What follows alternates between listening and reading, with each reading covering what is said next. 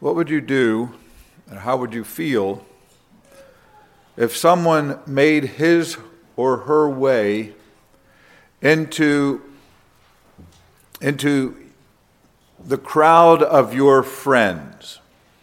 And I was thinking specifically of students.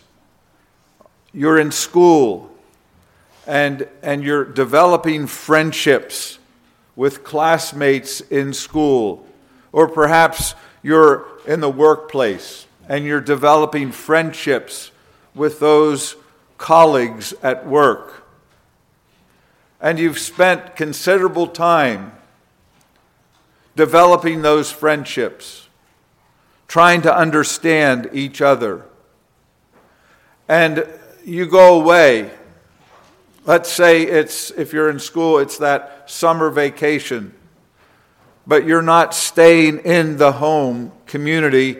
You're actually vacationing away from your friends.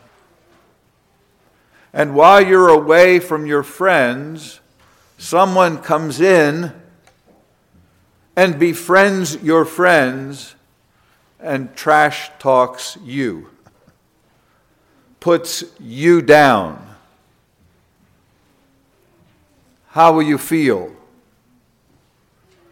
if you're coming back to that community, if you're coming back to school in the fall, and you know that your friends are looking at you in a totally different way?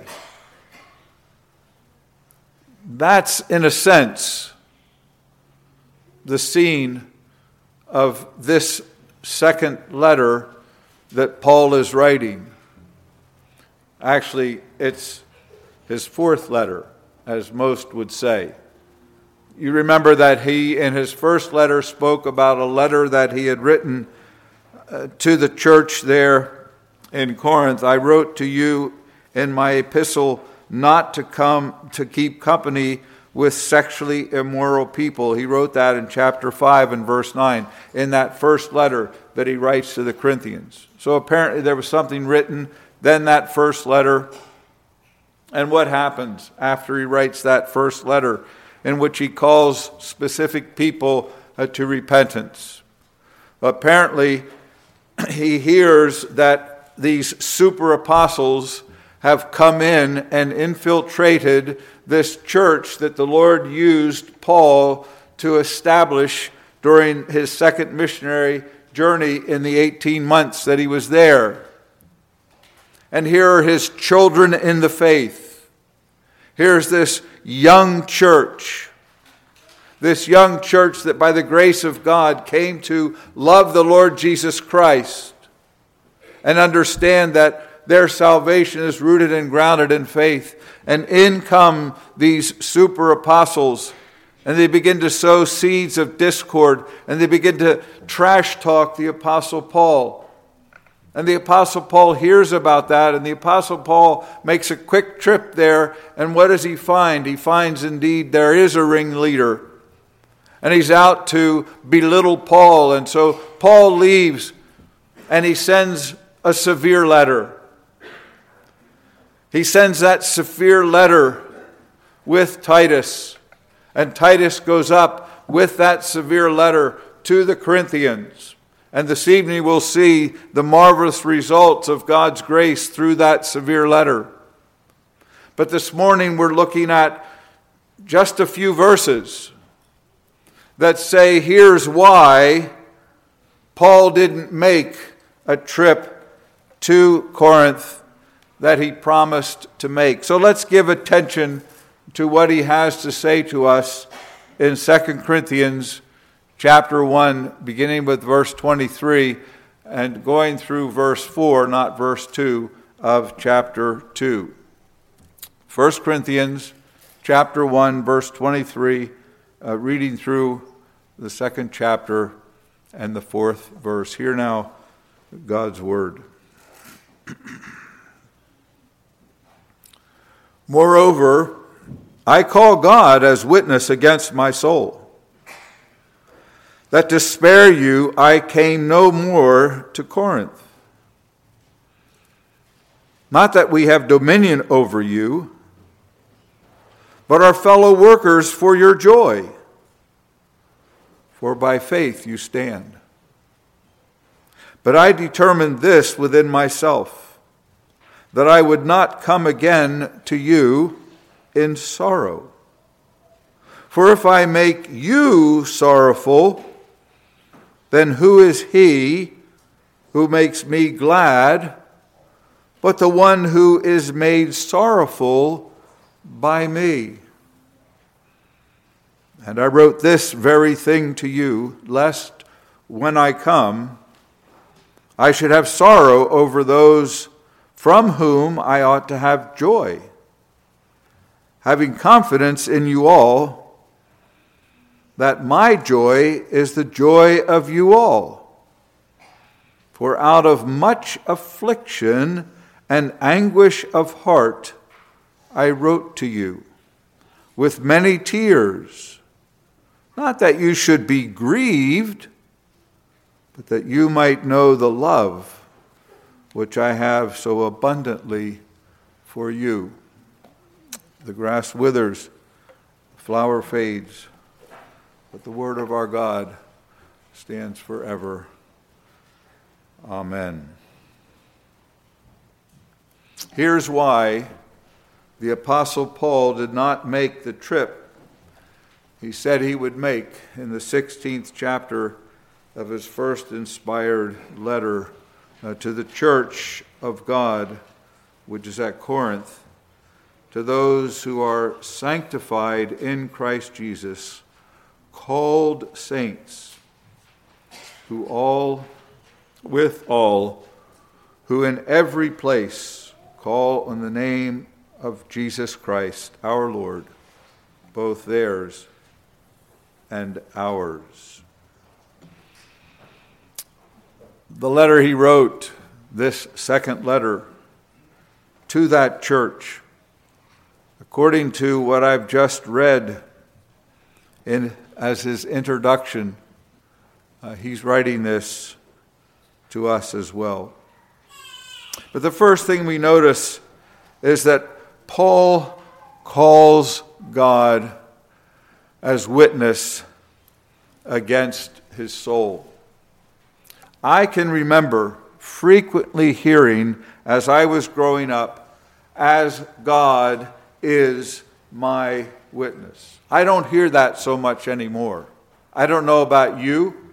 I don't know if you're old enough to remember those days when people would say, as God is my witness. But what are we saying when we say, as God is my witness?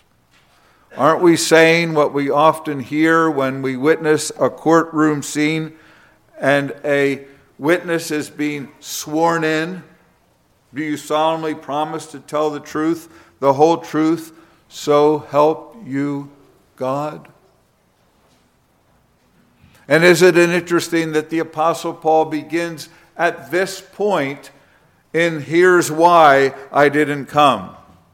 He wants you and me, he wants the Corinthians to know that what he says and what he does is always done under the watchful eye of God. He affirms the omnipresence of God.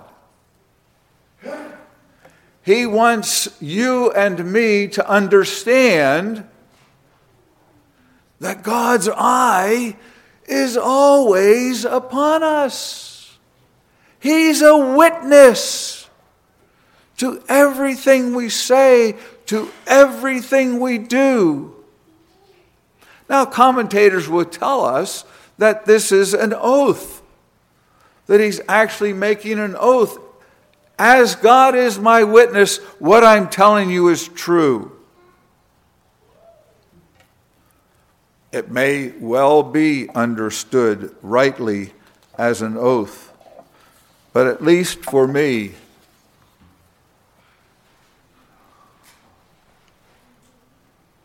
It drives home the point, doesn't it?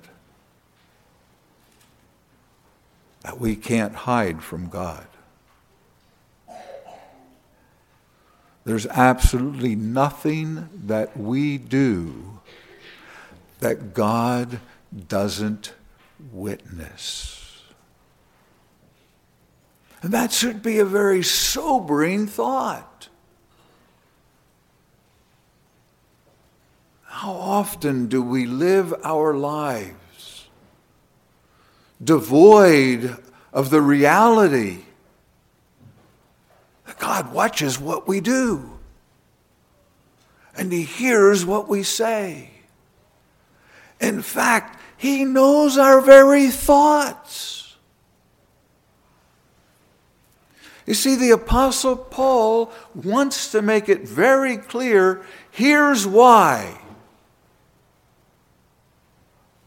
And you can count on it being true. Because I don't lie in the presence of God. Now, the second thing we notice is that Paul wants to spare the Corinthians something. He wants to spare the Corinthians something. That to spare you, I came no more to Corinth. And what is it that he wanted to spare them? Twice he says sorrow, twice he says sorrowful. The Apostle Paul does not want to come to them because, first of all, if he were to come to them, given the circumstances in which they're living, he would be sorrowful.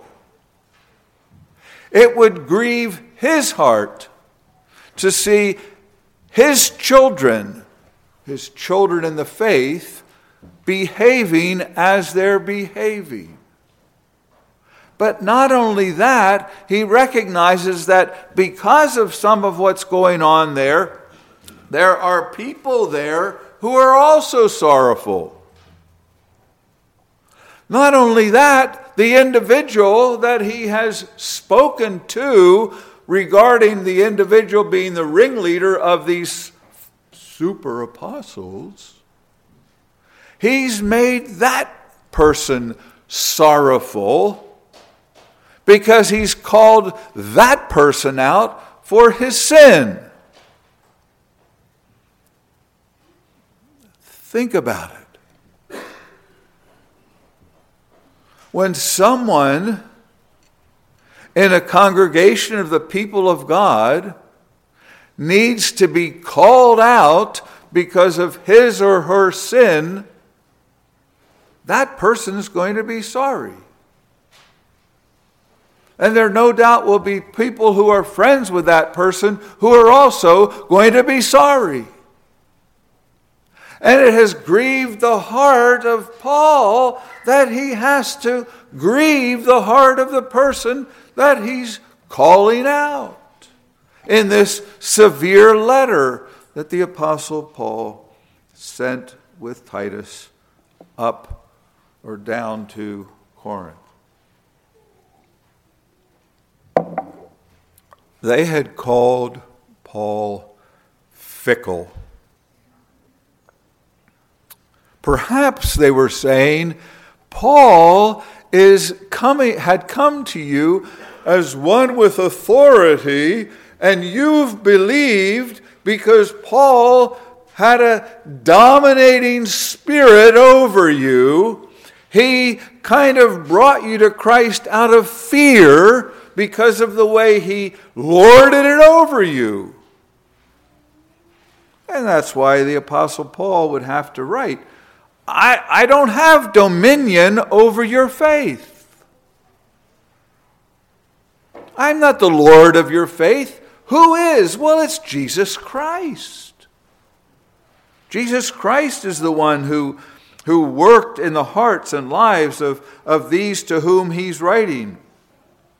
It's the power of God unto salvation for everyone who believes, for the Jew first and also for the Greeks.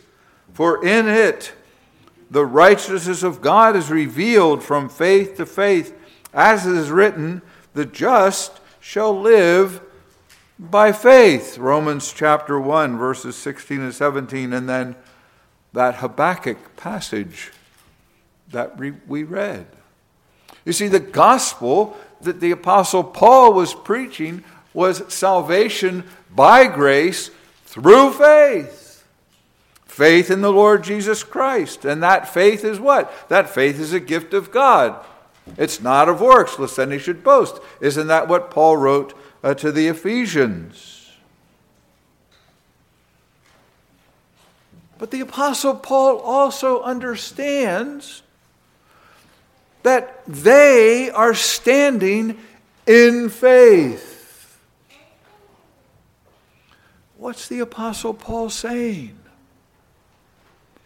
I am not coming to you because of the sorrow that exists. But you need to understand that your standing is rooted and grounded in the faith that God has gifted you, that has enabled you to lay hold of Jesus Christ, to own Him as your Lord and your Savior. You're not Christians because of me, the Apostle Paul is trying to make clear. You're Christians because the gospel is what saves. And the gospel is what I preached to you.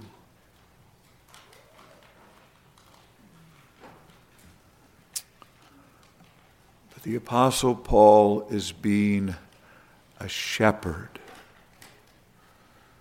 A shepherd, according to the words that we read in 1 Peter.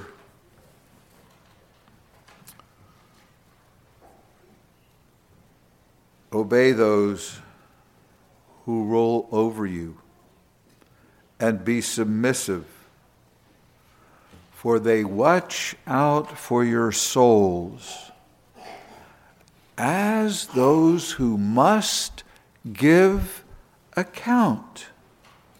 Let them do so with joy and not with grief, for that would be unprofitable for you. It's the words written to the Hebrews in chapter 13 and verse 17.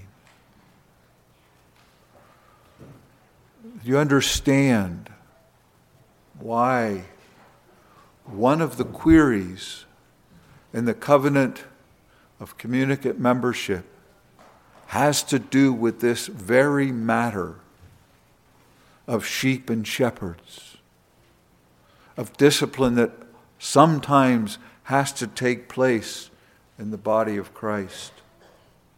Do you promise to submit in the Lord to the teaching and government of this church as being based upon the Scriptures and described in substance in the Constitution of the Reformed Presbyterian Church of North America? Do you recognize your responsibility to work with others in the church? And do you promise to support and encourage them in their service to the Lord? In case you should need correction in doctrine or in life, do you promise to respect the authority and discipline of the church? Our profession of faith involves a promise to minister with each other in a way that brings glory to God and enhances the testimony of the church to the watching world.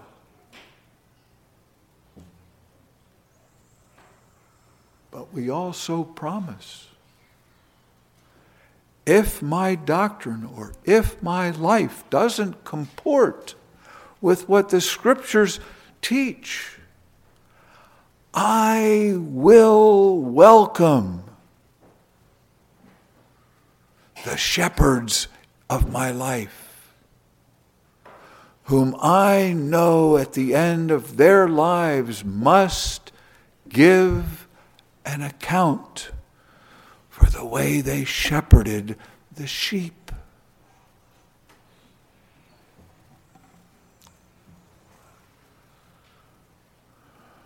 And in the 42 years plus of active and then retired ministry,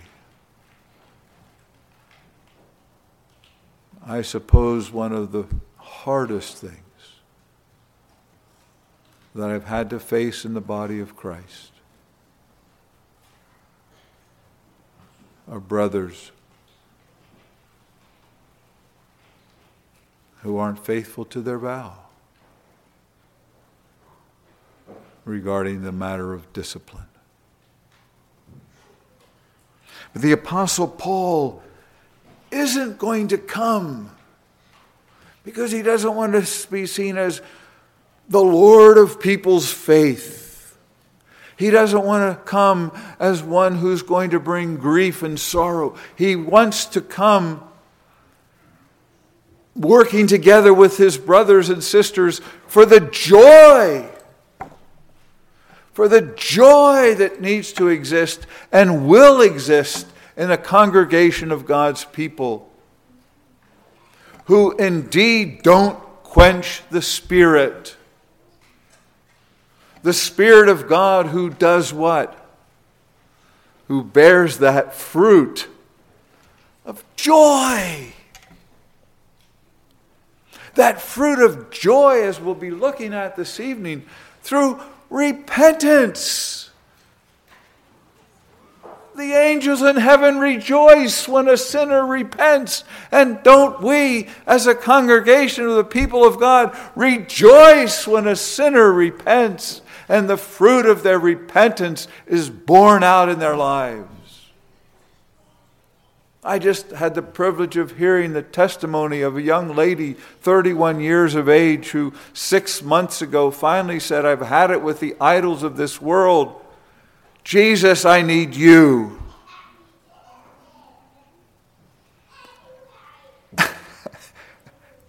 And there we were just saying, "Praise the Lord!" What a marvelous, marvelous exhibit of the power of the gospel. And to see that person added to the visible church. What a privilege. And Paul says, not that we have dominion over your faith, but are fellow workers for your joy. For if I make you sorrowful, then who is he who makes me glad but the one who is made sorrowful by me? When a sinner repents, the people of God rejoice with the angels. And I wrote this very thing to you, lest when I came, I should have sorrow over those from whom I ought to have joy, having confidence in you all, that my joy is the joy of you all. Paul is concerned that his children in the faith experience the joy of their salvation. And then the third thing that we notice is Paul wrote with tears of much affliction and anguish because of his abundant love for them. His abundant love for them. How prone we are to seek vengeance when someone trashes our name. How prone we are to get revenge when we're hurt because our integrity is questioned. How prone we are to want to break fellowship but the Apostle Paul, because of the love that he experiences in Jesus Christ,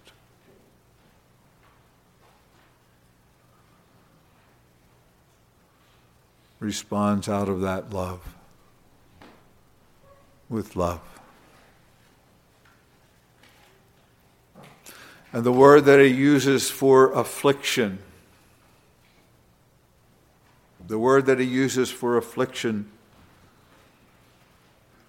is a word that is used to describe in the old English justice system what would happen if a person were called into a court and wasn't willing to plea. They would take a heavy weight and they would place it on that person's chest. And if that person would not plea, if that person would not testify, if that person would not speak, that heavy weight would be their death, as it crushed their chest cavity. It's with that heavy heart, that burden that comes from a deep love for the Savior and for the children of the Savior.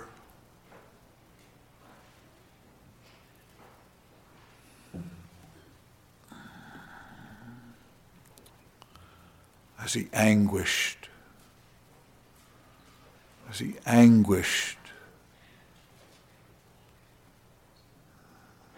for that sinner to repent.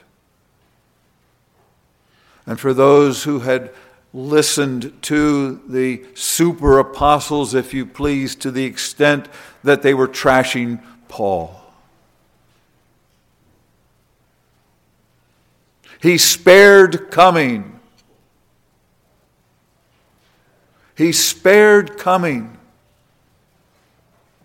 Because of the sorrow that would await him if that one hadn't repented.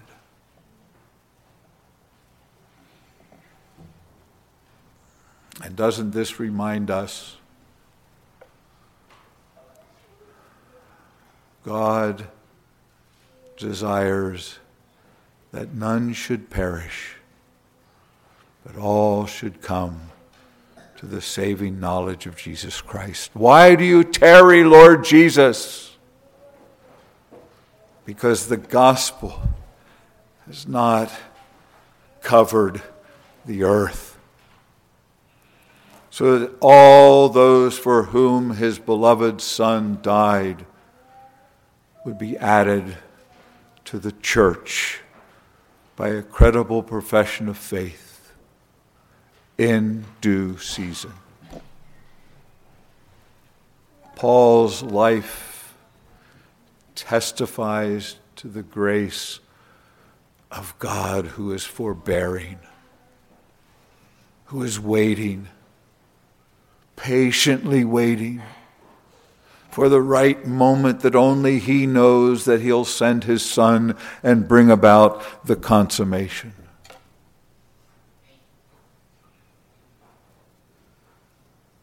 I spared coming, Paul says, and here's why.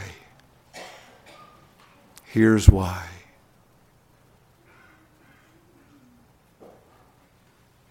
I'm waiting for the joy of the salvation of the one who needs to repent. Sound like our Father in heaven? Here's why. Because God so loved the world that he gave his only begotten Son, that those who would believe in him would not perish, but have everlasting life.